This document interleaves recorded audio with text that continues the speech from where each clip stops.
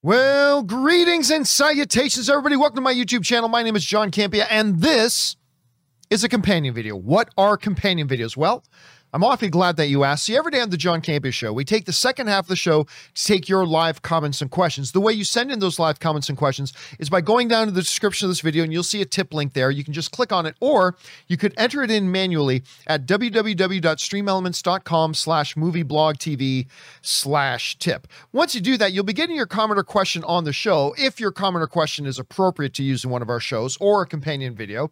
And of course, you're supporting the channel at the same time. Now, again, every day on the John Campea Show, we take these questions. However, we normally don't have enough time to get through all the live comments and questions that get sent in. But if you supported the channel and you sent in those questions, I don't want to make you wait too awful long to hear them get answered. So we gather them up and we address them here on companion videos. So let's not waste any time and jump right into it, shall we? We're going to start getting caught up with a question that comes in from Jay Bling, who writes, I've also come around on Rob's Monsterverse/Pacific Rim crossover idea, but I think it should be done last, as I feel like you would do a crossover when there's nothing else left. And how else would you explain the Titans' absence in the Pacific Rim universe? Well, I mean, look, the reality is, if you go ahead and do a Pacific Rim and Godzilla, Kong, Monsterverse crossover thing, no one's looking for tight consistency.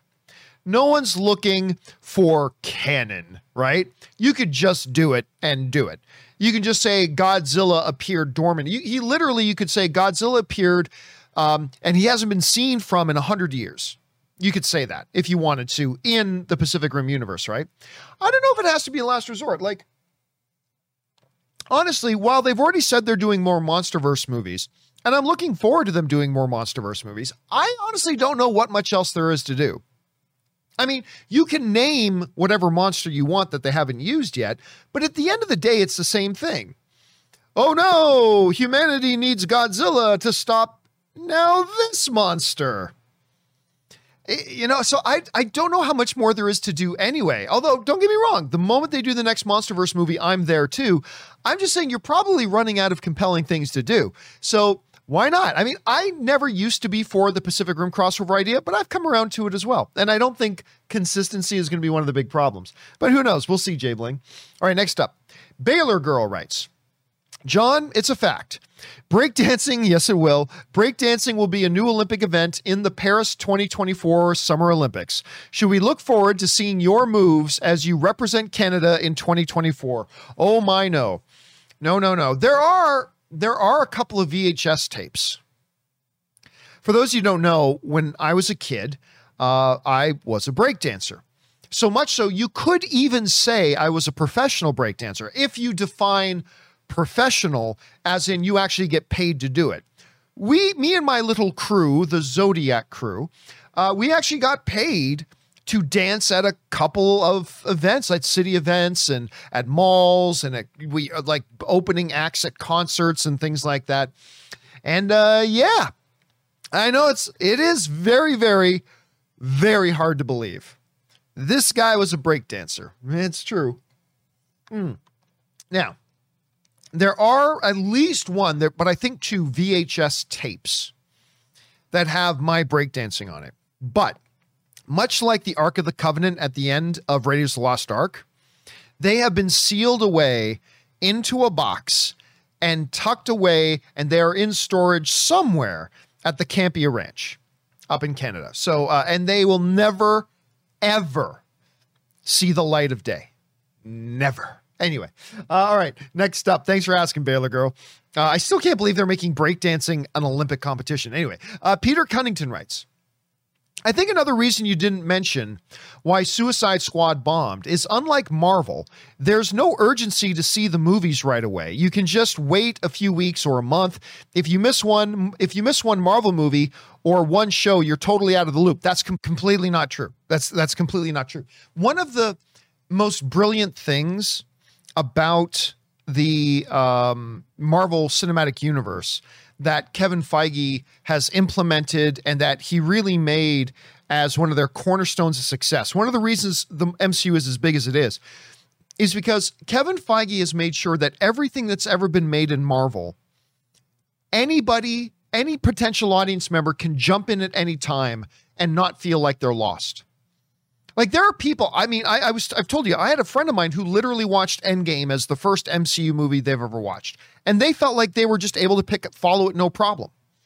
Now, were they able to pick up on every little nuance and stuff like that? But no, but Kevin Feige makes sure these movies are done in such a way that the door is always open to new audiences coming in. And that's been the key to their success in over 10 years. Otherwise, after 5 movies, you'd be like, oh, there's no point in jumping in now. But the reality is every single movie presents an opportunity for a brand new audience member to come on board and not feel lost. And again, the ultimate example of that is, again, a friend of mine coming in and watching Endgame. So I reject that idea. I don't think that's valid. Like, you could come in and watch, if you didn't watch WandaVision, were you in the dark watching Falcon and the Winter Soldier? Were you in the dark watching Black Widow? Were you in the dark watching Loki? No. If you had missed WandaVision, you could still watch any of those 3 things and you would have been perfectly fine. Perfectly fine. So I honestly don't think that's one of the contributing factors. I really don't, because I think that's been one of the strengths of the MCU up until this point. I think that's been really one of the strengths. All right, let's move on here. Next up, we got Barley Bunny, who writes, "Hey, John, in terms of HBO's day and date releases, are they even able to change that for movies like Dune, since they've already marketed it as an incentive for subscribing? And if they did, could they have a class action suit filed for breach of contract?" No. In the user agreement of just about every one of these services is written in them that the programming is subject to change. Always is. Because you can say, well, I signed up to Netflix to watch, Stacy Kisses Eddie, the movie. I'm just making it up, right? Well, you know what it's like on Netflix. Movies don't stay on there forever. It's there, and then it's gone. Netflix every month has a whole bunch of movies leaving, a whole bunch of movies coming, right? So you could say, well, I signed up to Netflix so I can watch, I forget the girl's name already, Susie Kisses Eddie. I'm making it up. And now it's gone. I'm going to sue. Nope, you don't have a leg to stand on. Within every user agreement on these things is that the programming is subject to change. And programming can be there one day and gone the next. Like, I can't remember which movie it was now. You guys will have to remind me in the comment section. But when HBO Max launched, like, they had a couple of movies that they were promoting big, like, ooh, this is coming to HBO. This is going to be HBO Max. And they launched, and then those movies were only on HBO Max for like 2 weeks, and then they were gone, right? So, no. Plus, even if you wanted to sue, you would have to show a court that you have actually suffered damages. And what did you suffer in damages? The $15 you paid for a month of subscription? Yeah, so, but anyway, the bottom line is there is a term in there about that the programming lineup of these networks is always subject to change. So no, they would not be subject to a class action lawsuit, at least not one that would be successful. All right, next up. An anonymous viewer writes, Squad, a great movie. I assume you mean Suicide Squad. A great movie with an odd tone and unknown characters. It bombed. Wonder Woman 84, a mediocre movie with a normal tone and a very recognizable character, also bombed. Is it fair to say that another problem here is DC itself on a broader level than HBO Max? No. Because there's 2 things there. Number 1, we just went through a list of 9 reasons. Now remember, before the movie came out, I had already seen it. And I said on this show, Suicide Squad's going to struggle at the box office. And I already knew it was fantastic. But before it came out, I said it's going to really struggle at the box office because of this, and this. And then after its opening weekend, we sat down, we gave a list of 9 reasons, right? Wonder Woman 84 is a very different thing. I mean, that was around Christmas time, that everything was still in lockdown. You can't really count that at all. But the big thing here is this. Nobody gives a shit if it's DC or... You got to understand, 98% of the movie-going audience don't give 2 squirts of urine, I should say, about which corporate label is on the movie. They don't care. When they're going to go see a Batman movie, if they're excited about Batman, they're not excited because it's DC. No, they're excited about going to see a Batman movie. They don't care. See, some people in our circles care about which corporate label is on the movie. The vast majority of the audience does not care. They just don't care. So the Wonder Woman 84 thing, you can't use that as an example. You just can't. Because if you wanted to say that, it's like, okay, well, explain Aquaman making $1 billion at the box office. Explain Joker making $1 billion at the box office. You can't say that the problem and the reason why Wonder Woman 84, which opened in the prime time of when everything was locked down, or James Gunn's The Suicide Squad with all the 9 reasons that we listed, you can't say, oh, well, then that shows that people just don't want to see DC movies. Aquaman made $1 billion. Wonder Woman made, I'm around the $800 million mark. Joker made $1 billion. So no, it has nothing to do. And again, 98% of the people who go to movies, the average moviegoer, just don't care about whether the Marvel label is on it or whether the DC label's on it. They just really don't care. I would even venture to say probably like 50% of the movie-going audience couldn't even tell you which. Like if you said to them, Black Panther, are they, or if you said Namor, is Namor a Marvel or a DC character? They couldn't even tell you the answer to that. Because they don't care. They don't care. Honestly, we really shouldn't care as much either as far as it comes to the movies, but, it is what it is. All right, thanks for writing in your thoughts there, man. All right, next up. Barley Bunny writes, howdy, John. Did you see Gunn thanked David Ayer in the special thanks section of the Suicide Squad credits? Yes, I did. Classy move. Anyway, want to go watch Free Guy with me this weekend? I'll buy the drinks and butter delivery devices. I just need you to fly out to Columbus, Ohio. Well, I am going to go see it again tomorrow, so I'm already covered. But you know what? It's probably, I think the studio, the director doesn't sit down and write out all 8,000 lines of the credits. Now, maybe James Gunn had David Ayer's name put in. Maybe I kind of think it was the studio. But James Gunn has talked publicly about when he was getting ready to make the movie, he actually had conversations with David Ayer. He was actually in communication with David Ayer. And David has said very great things about James and his version of the movie. And it's all been really good. It's all been really good. But yes, I did the first time I saw Suicide Squad because I was sitting around waiting for the end credits. You notice, I think it's one of the first names, if not the very first name under the filmmakers would like to thank, and David Ayer was like the first name there. And that was classy. Whether it was James that had to put in or whether it was the studio that had to put in, whichever way, it was a classy move. All right, thanks for that. Next up, AV Cali writes, hey, John. Of all the Star Wars films, Rogue One is my absolute favorite. It came on yesterday on TBS, dropped what I was doing and started watching it. I don't really care much of episodes 7, 8, and 9, but man, there's just something about Rogue One I sincerely enjoy. Yeah, listen, I think Rogue One is the second best Star Wars movie outside of the original trilogy. Like, to me, the original trilogy, they're all-time films. They're all-time films, like greatest movies ever kind of thing. And then I think the next after the original trilogy, I think is The Force Awakens.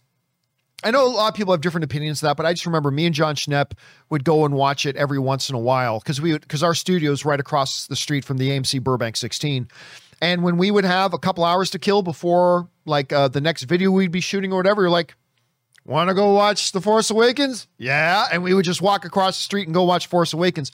And we liked it more and more every time we saw it. So it is my favorite Star Wars movie outside of the original trilogy. But I'll tell you what, very, very close second to that is Rogue One. I love that movie.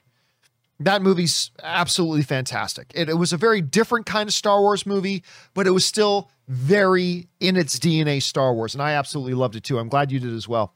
All right, next up. Brian Bledsoe just sends in a super chat badge to be supportive. Thank you, Brian. Appreciate that, man.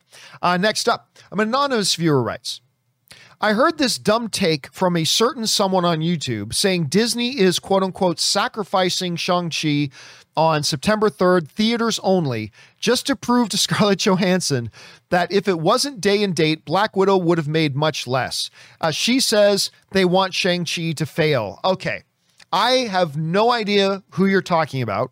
For all I know, you're talking about Harloff. It will probably is it will be Harloff, and I'm going to get in trouble here. I'm going to get angry texts from Harloff here. So I have no idea who you're talking about. For all I know, you're talking about Dennis. Although Dennis isn't really a YouTuber. For all I know, you're talking about Harloff. For all I know, you're talking about Jeremy. I have no idea. All right. So I've not heard anybody say this. So understanding this might very well be one of my friends I'm talking about. I will say this. The concept. Let me start again. You need to be a very special kind of stupid to believe that Disney is sacrificing Shang-Chi in order to stick it to Scarlett Johansson, because you'd be ignoring two very big things. Thing number one, you'd have to ignore. Go all the way back to the Disney investors call, that big, huge event where they announced all the Marvel projects and all the Star Wars projects. Remember that? They streamed it, and we did the live coverage of it and all that kind of stuff. All the way back then, they said Shang-Chi was a theatrical exclusive movie. They said that ages ago. So listen, you could make an argument if they always said Shang-Chi was going to be Disney Plus Premium and theaters. And then the day after Scarlett Johansson announced her lawsuit, the day after that, Disney then changed Shang-Chi from being Disney Plus Premium to only theaters. If that had happened, it still really wouldn't mean anything, but you would at least have an argument to make. So number one reason why you'd have to be a very special kind of stupid. And again, I'm so terrified you're talking about Harloff or something. I'm going to get this angry phone call from him. The first reason why you'd have to be a pretty special kind of stupid is because they've always said, long before the lawsuit came up or anything, that this was going to be a theatrical only release. They said that ages ago. The second reason you'd have to be a very special kind of stupid to believe that they're purposefully sacrificing Shang-Chi just to stick it to ScarJo is because of this little word called math. So you're saying that this company is willing to sacrifice, I don't know, $100 million in losses, $150 million in losses for the express purpose of trying to get out of paying Scarlett Johansson $50 million. So just make sure I get the math right here. So you're saying it's a good and wise move and investment financially to sacrifice $100 million in order to save $50 million. Is that what's being proposed here? Yeah, you got to be a special kind of stupid to believe that. No. The fact of the matter is that they announced ages ago that Shang-Chi was going to be a theatrical exclusive film, and they never changed that. And number two, you got to believe in some tinfoil hat, the Star Chamber kind of bullshit to believe that they would sacrifice that, because the shareholders of Disney would never accept that. The board of Disney would never accept that. That would never be allowed to happen. So no, they tried one certain thing with Black Widow, and they're doing differently with Eternals and with Shang-Chi, and they're doing it differently. So no. And again, if you're quoting Christian, I'm sorry, Christian, I didn't know it was you. If you're quoting somebody else I know, a friend of mine, maybe anonymous, just trying to set me up to say something bad about a friend of mine. But I would say no, that is an utterly preposterous proposition. Utterly preposterous. Anyway, let's move on here. Anonymous also, there was a 2 of 2. Did that say 1 of 1? No, it didn't. Okay, 2 of 2. Remember, if you're putting in a two-parter, guys, make sure you put 1 of 2 and then 2 of 2. Anyway, why in God's name would Disney sacrifice a $200+ million film, theaters only, to prove a point to ScarJo, to prove theaters can't cut it right now? How would that help in the lawsuit when Disney still breached their contract? A fucking idiotic opinion. I mean, look, I'm not going to add to that. I already said what I'm going to say about it. So yeah, there you go. All right, next up. And Anonymous viewer also writes, I just watched Suicide Squad and enjoyed it. It seems that a large consensus really liked this movie in comparison to the previous film and Birds of Prey. I've seen all three and I liked all of them and think they're similar. Why is Gunn's films considered better? Because it's better. It's just a better film. There was more character depth there was far more attention to character and character depth in this. Every single one of these characters had emotional anchors that led to the motivation to them as characters. In the other films, it's very thin. Very thin. But like, just use Ratcatcher as an example, right? Ratcatcher, as you learn more about her father and her father's struggles. And then finally near the climax of the film, as she does that flashback again, and she's remembering that time with her father on the rooftop saying, you know, rats are the smallest, most despised of all the creatures, but even they have purpose, as do we all. And then it cuts to her with tears in her eyes, not realizing what the rat's purposes were, but what her purpose was. I mean, King Shark looking through, without even any dialogue, looking through the window of the van, seeing a couple being affectionate to each other out on the streets. And without any dialogue, we see into the soul of that character, what the yearnings and desires of that character of King Shark are. We're talking about King Shark, and we're talking about the depth of emotion, stuff like that. It was just, the action was on a completely different level, much, much bigger, better level. I mean, all these things. Now, again, at the end of the day, Anonymous, all film is subjective. And I'm just telling you why people like me consider this iteration of Suicide Squad much better than Birds of Prey and better than the previous. And by the way, I like David Ayer's Suicide Squad. Just throwing that. I like that movie. But that's why I think it's a significantly superior film than the others. You may feel differently, and your opinion is no more or less valid than mine. If your experience with them was that the other two was just as good, good on you. But you asked me why I consider it better. That's why I consider it better. So anyway, thanks for sending that in, man. And I'm glad you enjoyed those films, dude. All right, next up. U.S. Colonial Marine writes, one of two. Hey, John and gang. Wondering if you have ever heard or watched the young lady Grace Randolph with the YouTube channel Beyond the Trailer. If so, what are the chances of a collaboration guest star appearance? I feel like I'm being trolled. Okay, guys, what are the chances of Netflix 2 of 2? Okay, guys. Okay, so obviously that was being a troll. What are the chances of Netflix The Dark Crystal making its glorious and triumphant return back to our screens to either Netflix or being picked up by Disney or HBO Max, etc.? If so, what do you think will change or ETI to hit us again? We're not going to see it again. I mean, if we ever do see a Dark Crystal again, it would be a new iteration all over again. You know, what sucks is that Dark Crystal that they put on Netflix, I had some doubts. It's fantastic. To me, it recaptured the magic of the original Dark Crystal. They intermingled CGI with practical puppeteering in a beautiful way. They maintained practical puppets where they could. They dashed in CGI where they needed to, and it was a beautiful mix. The show was fantastic. And I have never been upset at Netflix canceling a show until they canceled The Dark Crystal, Age of Resistance, I think is the full title of it, until they canceled that show. I was upset. Now, I get it. If they weren't getting the numbers, if they didn't see new subscriptions happening as a result of it, and they weren't seeing viewership number, or at least enough viewership numbers on it to justify the expense, to a degree, I get it. But I'll tell you what, when they canceled it, I really did think there was a chance that Disney would pick it up. It seemed like a good fit for Disney, especially when you consider the long-standing collaboration between Henson and Disney, between the Henson Company and Disney. So I just thought it would be a very natural landing spot. But the more time has passed, the less and less likely that seems.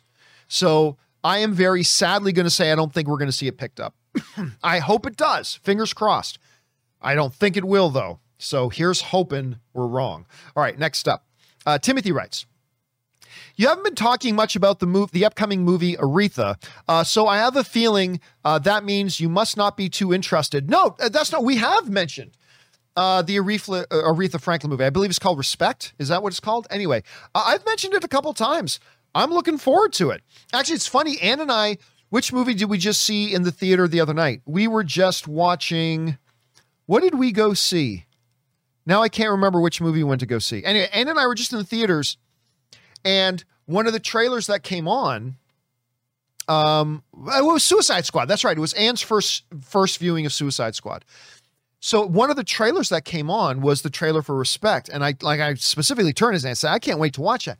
The thing is, there's really been nothing to talk about, right? It's not one of those movies where, you know, there's breaking this and theories and blah, blah, and there's not topics to talk about. You know, on the John Campea show, we don't just go, you know what, let's just talk about this for no reason. You know, there has to be something that's happening to elicit making it a topic, and then somebody has to write in about it. But with a movie like Respect, there's nothing to talk about until after the movie comes out. But yes, I am actually very much looking forward to that movie. All right, next up. BK Dan writes, John, on this date in entertainment history, August 10th, that would have been yesterday, 1984, the first PG-13 movie released in Red Dawn. I didn't realize that was the first. You know what? I take that back. I think I did know that. Anyway, Red Dawn with Patrick Swayze. Wolverines! Anyway, for those that want to relive this classic, it's on Prime Video. Man, I remember when I was a kid, I was a little kid. I remember as a little kid watching Red Dawn. And now they remade it recently, and they changed a few things. I'll be honest with you right now. I can't even remember if I saw the remake or not. I want to say that I did, but honestly, I can't remember. Anyway, I loved that Red Dawn movie originally. I absolutely loved it. But I think I did know, but I certainly didn't recall that was the first PG-13 movie. You know what? If you had asked me, John, what year do you think they implemented PG-13? I probably would have said late 80s or early 90s. I didn't realize it was that early. Anyway, thanks for sending that in, BK. Very interesting. All right, next up. Mitch Adams writes, with every movie released in the last 2 months flopping at the box office, should streaming and social media numbers be how a success or failure is decided for now, as all cinematic releases in 2021 will probably lose money due to the pandemic? No, that's not true at all. Fast 9 has done very well for itself. Quiet Place 2 did very well for itself. Trying to think of what else. I mean, obviously there was Suicide Squad did not do so great. Mortal Kombat. I mean, the reality is, you know, Mortal Kombat, Snake Eyes, I think these were movies that were going to fail anyway. And Mortal Kombat didn't do terribly, by the way. Snake Eyes did terribly because it's terrible. And again, me and Rob, we talked on this show about how I think a part of that is the fact that we all, including me, I think we all overestimated how popular the G.I. Joe IP is. I don't think it's nearly as popular as it used to be. I don't think there are people out there, like, as much as they've pretty much run the Transformers into the ground, there's still a hunger out there for Transformer stuff. I don't think there's a hunger for G.I. Joe stuff, to be honest with you. And it didn't help that they made an absolutely terrible movie. And I hate saying that because you guys know, if you watch my show, how excited I was for Snake Eyes. I was absolutely excited for that. Henry Golding, to me, is a bona fide movie star. Andrew Koji is turning into one of my favorite guys in the business right now, but the filmmakers just simply made a terrible movie. Terrible, terrible movie. And really that has more to do with anything else. Now, the pandemic is also clearly a thing, but social media chatter means nothing. Streaming numbers mean nothing. None of these generate revenue. It's, can you get people to the theaters? Now you have to adjust your expectations a bit given the pandemic situation we're in, but you know, certain movies have succeeded, right? Certain movies have had success and certain hasn't. And so I don't know that we can just throw out a big excuse as to why something flops when it should have done better. So anyway, that's just kind of my take on it. I may be right. I may be wrong, but that's just kind of my instant take on it. Thanks for asking that, Mitch. Next up, GQ writes, hey, Gio, I heard you mention Joe Coy the other day, who I am not familiar with. So I went on Netflix and watched 2 of his stand-ups. Oh my God, I don't think I've ever laughed so hard in any stand-up in my life. I agree, he is the best now. I'm telling you what, guys, Joe Coy. I had heard of Joe Coy, but it was really my wife that turned me more onto him, obviously because he's Filipino, right? So again, let's see. This I got. Ann and I just went to go see Joe Coy live. Got an autographed Joe Coy pop. This guy is flipping hilarious, and especially he did this one special. Did you see the one he did in Hawaii? Oh my God! I think that's his latest one. I'm not sure, but the one he did in Hawaii, in this big, huge, sold out stadium. But this guy is absolutely ripping hilarious. And it's so funny too, because all the Filipino jokes he tells, like, I just, I am married into a Filipino family. It's like, oh my God, I recognize everything he's talking about. But the guy is great. If you guys have not checked out Joe Coy, Jokoy, if you guys have not checked out Joe Coy, you absolutely must. He is my favorite comedian now. And Ann and I just went to go see him perform in Palm Springs this past weekend. He's great. He's absolutely great. All right. I'm glad you checked that out, GQ. All right. Next up, Brad C. writes, just wondering if you're going to watch the Hulu show called Only Murders in the Building. That's the Martin Short, Steve Martin thing with Martin Short and Steve Martin.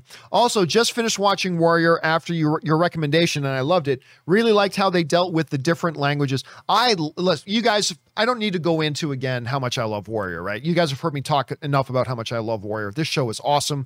Cannot wait for the next season to start. Only Murders in the Building. I forgot the name of it, to be honest with you, but that Martin Short, Steve Martin, absolutely. Absolutely. Two of the Three Amigos, Martin Short, not just a good Canadian kid, but from my hometown. And Steve Martin, one of the all-time greats. Oh yeah. I don't know if the show's going to be any good, but with those two, I'm going to just kind of guess it will. And I am absolutely going to check that one out, Brad. All right. Next up, we got an anonymous viewer who writes, I'm sorry, John, I disagree with you over the streaming will end quality movies take. I get where you're coming from, but producers/distributors aren't responsible for good films. You want to bet? You want to put money on that? Filmmakers are. Guess what? Producers are filmmakers. There's a reason why at the Academy Awards, the producers are the ones given the Best Film Academy Award, right? Anyway, filmmakers are, and they're not going to phone it in just because studios don't care. See, here's the thing. Here's the problem, Anonymous. This whole thing about streaming will end quality movies take, this isn't some 10 years in the future prediction. It's already happening. It's already happening. You can say, John, I disagree with you that, I don't know, what's a good example I can pull? Okay, let's say this. John, I disagree with you that the Milwaukee Bucks are going to win the NBA title. Okay, you can disagree with me, but it's not a theory. It's happened. It's already happened. They just won. To say that you disagree that streaming will lessen the quality of movies, it's already happening. Netflix has shown what the model will be. And when big name guys like Jason Blum, the head of Blumhouse, has cranked out so many movies lately, and when other big ticket Hollywood producers are talking to Deadline and they say, we don't even have to worry about how good we make our movies anymore because we don't have to make them great. We just got to make them good enough. And you look at Netflix, for every one Old Guard, which was great, for every one The Irishman, which was great, they put out 20 or 30 pieces of crap. Junk, because they know it doesn't matter. They're not making box office money on them. They just need to crank out mediocre shit to keep you subscribed. That's all they got to do. And then all they have to do is like once or twice a year, put out a good one. Like out of the 50, 60, or 70 they put out a year, they just need to put out one or two really good ones that they can pump and promote to say, see everybody, you should come and subscribe to Netflix. And that's the model. You can say you disagree with me all you want. It's already happening. You can say, I disagree, COVID will put people in the hospital. Disagree all you want. It's already happening. It's already happening. That's the part that kills me. It's already right there in front of our faces. It's happening right now. And because with the box office, there is incentive for the studios and filmmakers and everything to make these films as great as they can be. When it doesn't matter, you're going to put less resources. You're going to put in less money. You're going to give tighter schedules. You're going to give shorter production windows. You're going to give smaller crews. You're going to say, no, you can't use that best visual effects company. Use the fourth best visual effects company. You're going to hear that's, and all these things. Oh, it's the directors who make the movies. That's great. What tools are you putting in the director's hands? I don't care if it's fucking Steven Spielberg. You go to him and say, make War and Peace. Oh, and you've got 3 weeks to do it and $1 million. Go. I don't care if it's Steven Spielberg. He's only going to be able to do so much with those tools. And that's what those producers were talking about from the article in Deadline. They're talking about how the whole plan of the streaming services is to make every single film really a work for hire, set a minimum fees, and then as time goes on, push those fees down and make them smaller and smaller and smaller and smaller and smaller. And then once in a while, put out a marquee movie to give the impression that we are making great movies when the reality is almost all the movies you put out are total shite. So it's cool. Disagree, but it's already happening. I don't think it's going to rain today. Dude, look out the window. It's already raining.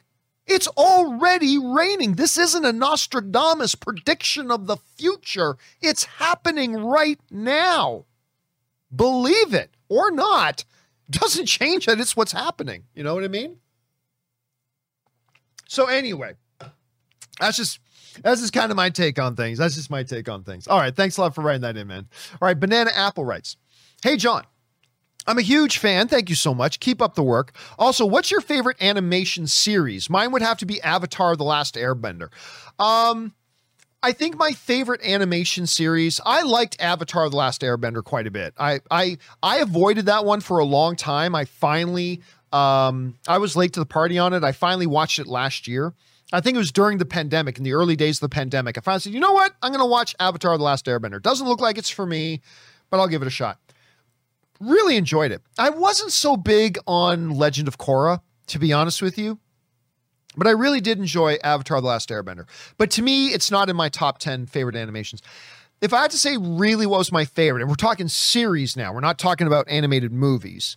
If we're talking series, I would probably have to go with two. One, the original Transformers animation series. It was just more about where I was in my life. I was a kid. They captured my imagination. I love them badly. The other one, I rewatched a couple of years ago, is Space Battleship Yamato, or in North America as it was called, Star Blazers. I still think that holds up. Japan, a film company in Japan even made a live action version of a couple of years ago with mixed results. I really want a big Hollywood studio to do a Space Battleship Yamato. Call it Star Blazers for all I care. Call it Star Blazers, but I want them to do that badly. So I'd say those are probably my favorite ones. Thanks for asking, Banana. All right, next up. Power is Power writes, LOL. I can't say I thought of it first, but one theory about the birds and Suicide Squad is that it represents the tweets, the one that got him in trouble and the ones that tried to cancel him afterwards. You know, that's not a crazy theory, but the problem is, if you look at what happens in the movie, it's not actually a metaphor that fits what happens in the movie. Like you can say birds are a representation of tweets. Okay. But now show how that metaphor plays out in the movie. Like, what did that have to do with Savant hitting the bird with the ball? Or the bird basically getting revenge later on? Or enjoying and loving it only to have the birds get burned later? Because the birds, the tweets, were the ones that did the burning, not the ones that got burned. So I don't know. So you'd have to kind of figure out, how does that metaphor apply? But I'll tell you what, it's a really good theory. If James Gunn decided to use that as a little bit of catharsis to get that out, and put it in there. It's not a bad theory at all, actually. All right, thanks for sharing that, Power is Power. Next up, we've got Some Dude writes, Alfred Molina confirmed that No Way Home picks up right after Spider-Man 2 via the multiverse. Well, he didn't say via the multiverse, but he did say it picks right up after Spider-Man 2. If Toby and Andy aren't in the movie, but their villains are, wouldn't that be a massive missed opportunity if they're crossing the Spider universes anyway? No. Listen, the bottom line is you and I don't know what the story is. You and I don't know what the story is. Listen. Spider-Man Homecoming and Spider-Man Far From Home were great. And guess what? Andrew Garfield and Tobey Maguire weren't in them. They didn't need them. They don't have to be there to make a great Spider-Man movie. This new Spider-Man movie does not need to have Andrew Garfield or Tobey Maguire. Now look, I think they will be in it, but there is no evidence that they will be. There's absolutely no real credible evidence that they're going to be in it. I still believe they will be, but I'm saying that completely acknowledging there's absolutely no credible evidence, so none of us should count on them being in it. So they might be in it. I think they will be, but there's no reason for us to count on it. That being said, no, it's not missed opportunity at all. Look, characters are not there to be served by the story. The characters are there to serve the story. And depending on what the story of Far From Home is, bringing in an Alfred Molina and bringing in a Jamie Foxx may serve the story very well, but that doesn't mean having Andrew Garfield or Tobey Maguire would serve it one lick, other than to be a pointless distraction for a quick, cheap novelty. Or maybe the story completely calls for them and they're vital and integral to the story in the movie and all that kind of stuff. But the reality is, I mean, who knows? But no, it's not having them in there. I don't consider in any way, and I say this as somebody who believes they will be. If they're not, I don't believe in any way it's a missed opportunity. Not at all. Not at all. Cheap, gimmicky stuff is not a missed opportunity. If the story calls for it, great. If it doesn't, you don't do it because it would harm the movie. So we'll see. We'll see how it sort of plays out. We'll see how it goes. I think we're going to get a trailer for Spider-Man. I think we're going to get a trailer for Spider-Man at CinemaCon. CinemaCon goes from August 23rd to August 26th. I can't remember which day. Sony is doing a 2-hour presentation at it, and I believe at that 2-hour presentation, and I'm going to be there. I'm going to be there in Vegas at CinemaCon. I believe, I don't have any insider information that has confirmed this, but I believe they're going to drop a Spider-Man trailer there, and it'll go public that day. So we might get some answers then, man. We might get some answers then. All right, next up.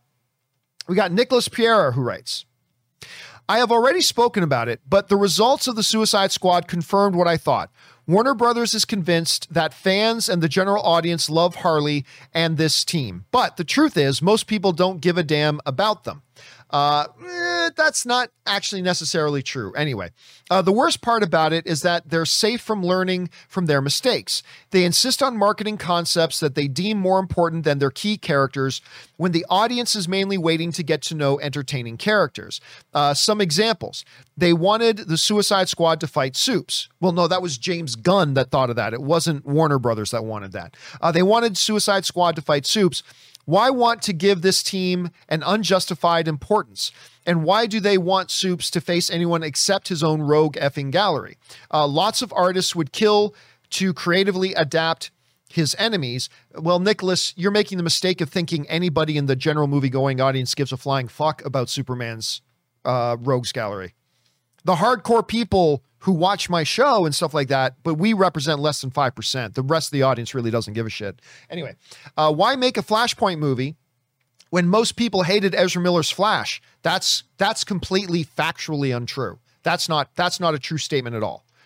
You can say that, and I'm sure you didn't like him, and I'm sure people in your circle didn't like him, but a lot of people liked Ezra Miller's Flash. Anyway, without even knowing much about him, and why take the risk of getting Batman into all of this when they are preparing an anticipated reboot of the same time? Wonder Woman in the 80s, with a bewitched sex slave, Zachary Levi sipping soda like a 10-year-old kid. But that Shazam movie was awesome. Anyway, King Shark versus a giant starfish. A stubborn refusal to offer a traditional Superman like Hoagland's. Hope Black Adam won't be just marketing around Dwayne's muscles.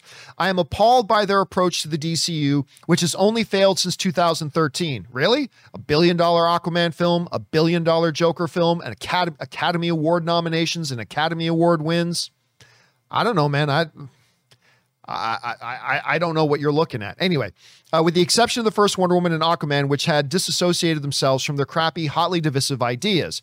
It's still their ideas. It's still their movies. I love how some people try to pretend like one studio movie is the studios, but the studio movie that they do like wasn't the studios. It's all them. It's all Warner Brothers. Anyway, Marvel is stronger than them because they get that the audience comes above all for endearing characters. That's not true at all. And I'll tell you what right now, because no one gave a shit about Iron Man before the first Iron Man movie. I remember on my website, the movie blog, we even talked about who gives a shit about that. Why are they making an Iron Man movie? He's a poor man's Batman. Oh, look, a rich guy with no superpowers who uses his money to build gadgets that allows him to fight crime. Gee, where have I heard that before? Tony Stark at that point was a C-list superhero. I mean, I'm not saying the hardcore comic fans, but I'm saying amongst the general audience, nobody gave a shit about Iron Man. No one gave a shit about Iron Man. You think anybody in the average movie going audience gave a shit about Thor? None of them gave a shit about Thor. And I thought, because I was so wrong about this, but I thought, who gives a shit about this Iron Man thing? No one cares. No one cares. This movie's going to be a disaster because no one cares about Iron Man. Then they drop the first trailer at Comic-Con. It's like, okay, well, maybe this will kind of work. The key is you make great movies. You make great movies. Who you got in them is secondary. It's secondary. Anyway, comes above all for endearing characters. We don't care about your marketing concepts. Actually, marketing concepts does much sell movies. Trust your main DC characters. We no longer want to feel lost or betrayed when leaving your films.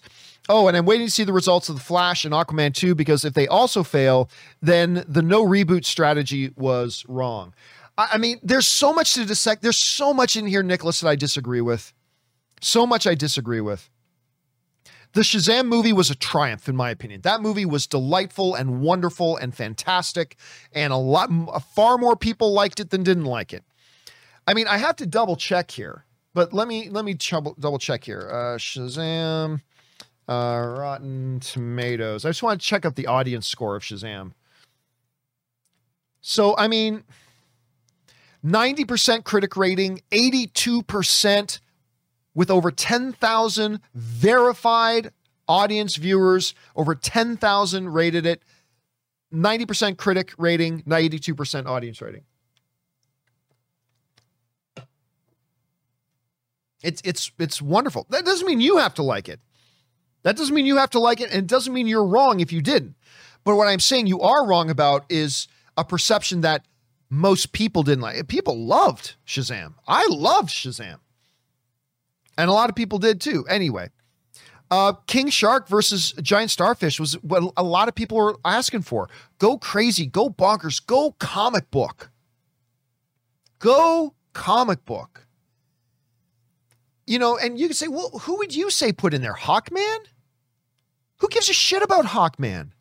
A lot of people in the core demographic, but we represent like 3, 4, 5% at most. The average movie going out there, like my mom, I tell you right there, my mom likes watching all the comic book movies. My mom doesn't give two shits about Hawkman. Doesn't give two shits about Hawkman.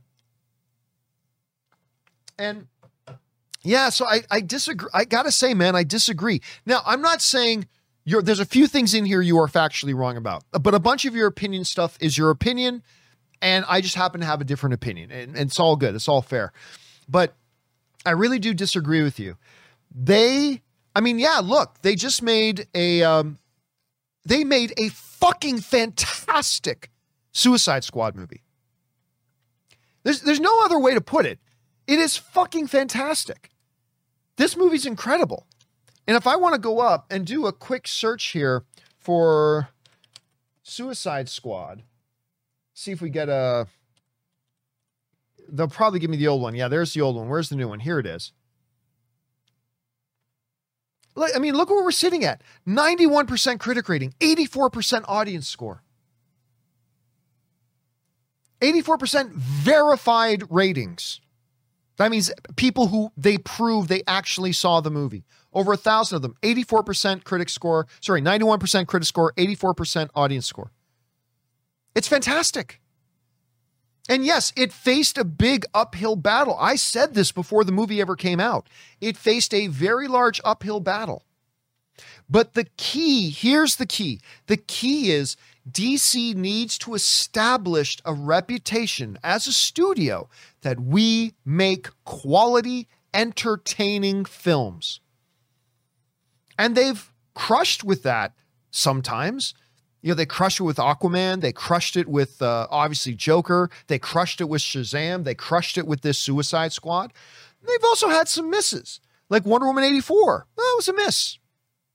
It was. I'm a big fan of the first Wonder Woman. I'm a big fan of director Patty Jenkins. But, you know, I didn't like the second one. I didn't think it was terrible, but it wasn't good. And Birds of Prey. I didn't think Birds of Prey was good. I know a lot of people did think Birds of Prey. I acknowledge that. A lot of people liked Birds of Prey. Great. I myself did not like it. But to just out of hand throw it away, see, what DC needs to do is, because you look at Marvel in the early days, they just made movies that were really good. They made that first Iron Man movie. They made Captain America, the First Avenger. They made Kenneth Branagh's great second most underrated comic book film of all time in Kenneth Branagh's Thor. And they just built a reputation that when you come to see one of our movies, you're in for a good time. You're in for a good time.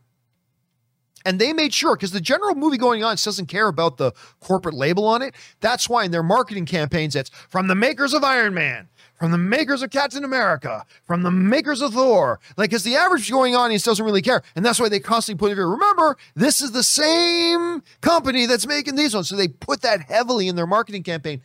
And they just built a reputation. No one gave a shit that the movies were connected. Nobody gave a shit about any of that. They made good movies.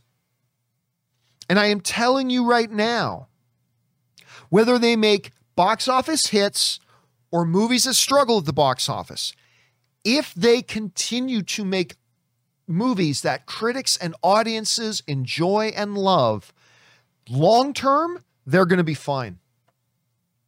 Now, this always goes on a film by film basis. Because look, if Matt Reeves' The Batman comes out and sucks, and then Dwayne Johnson's Black Adam sucks, I mean, yeah, then you're going to start to get a little bit worried. But if Matt Reeves' Batman turns out to be as good as it's looking, and if Dwayne Johnson's Black Adam, movie they've been working on for like 10 years, works, well, you're talking about a very prolonged win streak.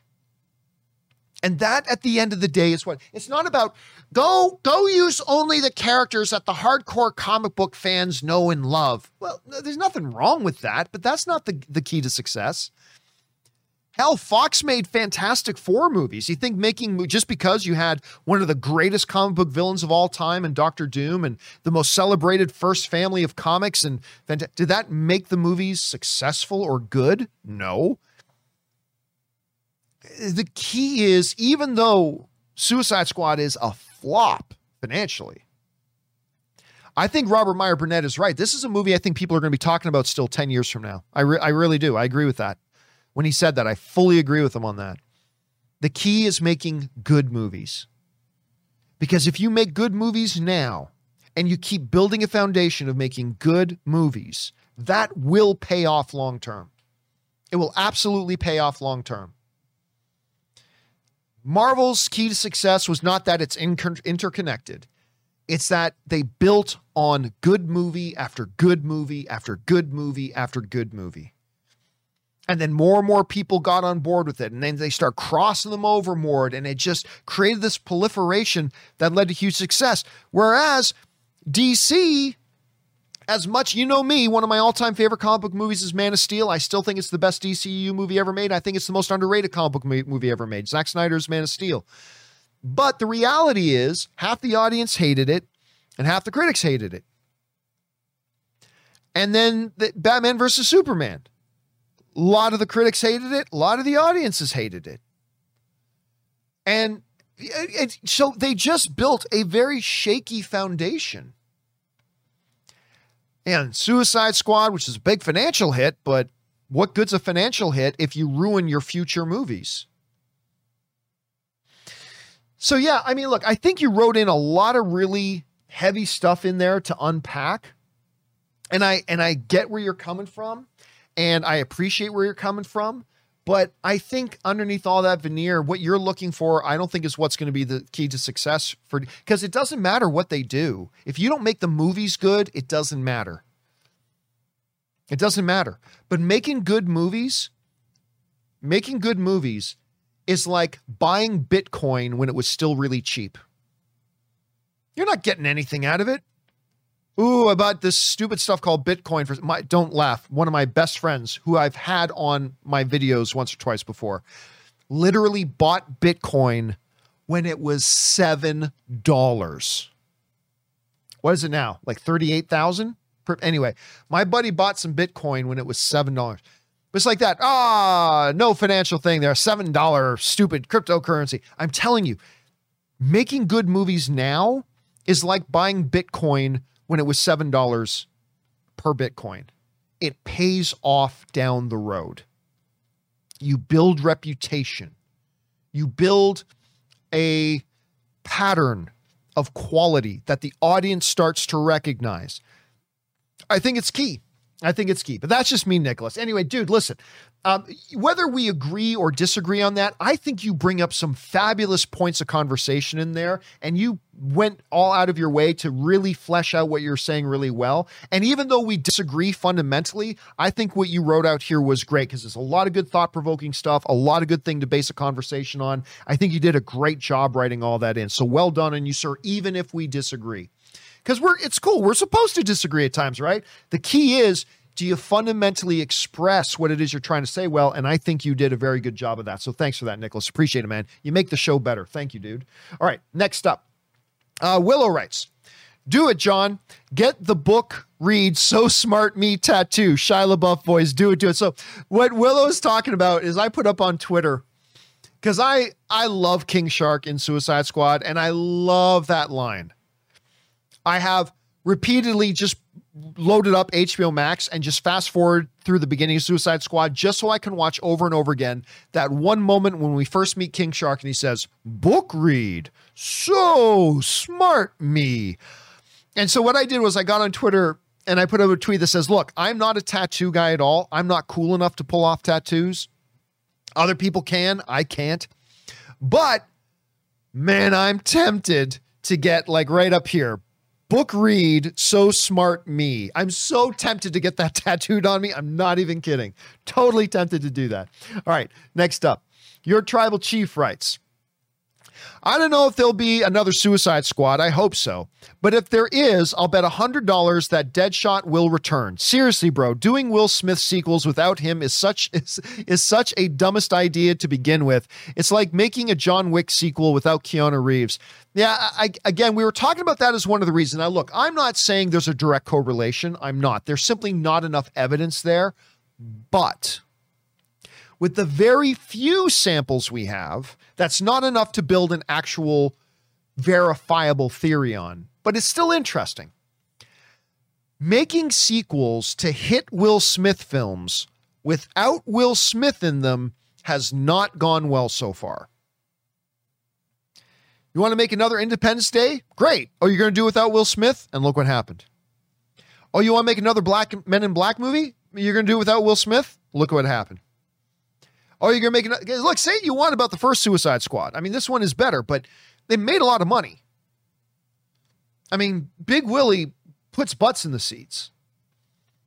And they made another Suicide Squad movie that is vastly superior, but it didn't have Big Willie in it. And look what happened. Again, 3 is not a sample size to create a concrete evidence and a theory to build on. But it is interesting. Out of the very few examples we have, they all seem to go badly, right? They all seem to go badly. All right. Next up, and this is the last one we have time for today. This one comes to us from Scott Brown. And Scott Brown writes, With COVID spiking again, can studios really afford to go into limbo again with their releases? There's so much that goes into a movie release, from merchandising and advertising, also the logjam of movies it would create in an already crowded marketplace. Well, yeah, so look, first off, Scott, let me say this. I do not think we're going to see the studios start pushing their films again. I did think that before. Just a couple of weeks ago, I kind of thought they would, but the more I've been hearing, yeah, now it doesn't seem like the studios are interested in delaying their releases anymore. But you do have to do a risk analysis.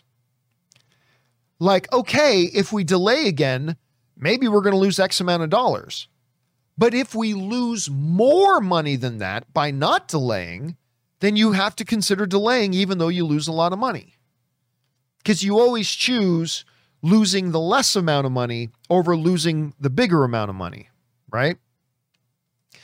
So there's that. But I honestly think they're in a situation now where, look, Fast 9 was not, because of how I liked Fast 8 personally, but a lot of people didn't like Fast 8, and it's a little bit on a downward trajectory. Fast 9 wasn't going to make $1.5 billion, right? It was probably going to make $1 billion, $1.1 billion. Well, it's probably, when it's all said and done, going to make around $700 million. So it's making less than it would have, for sure, but it's still making money. And that's why I think they're going to just keep plowing ahead. They're just going to keep plowing ahead, I think. I didn't think that a couple of weeks ago, and my mind could be changed again later on as new evidence and new information comes out. But for now, I'm thinking it looks like they're not going to do that. All right, guys, listen. Still more to come. We got Andres Moran and Joey and others. We are going to pick up tomorrow on the John Campea Show with me, Aaron Cummings, and Kimberly Curran. We're going to pick up with Andres Moran right where we're leaving off right now. So hopefully you guys will come on back tomorrow and join us for that. But for now, that'll do it for this installment of the companion videos. Guys, special thank you to all of you who sent in these comments and questions. Number one, because you gave us great fun things to talk about. But number two, you supported this channel as you did it. And all of us involved here at the John Campea Show, thank you guys so very much for your support. Okay, guys, that'll do it for me. Remember to do the four main things. Stay smart, stay safe, take care of yourselves, and please take care of the people around you. My name's John Campea, and until next time, my friends, bye-bye.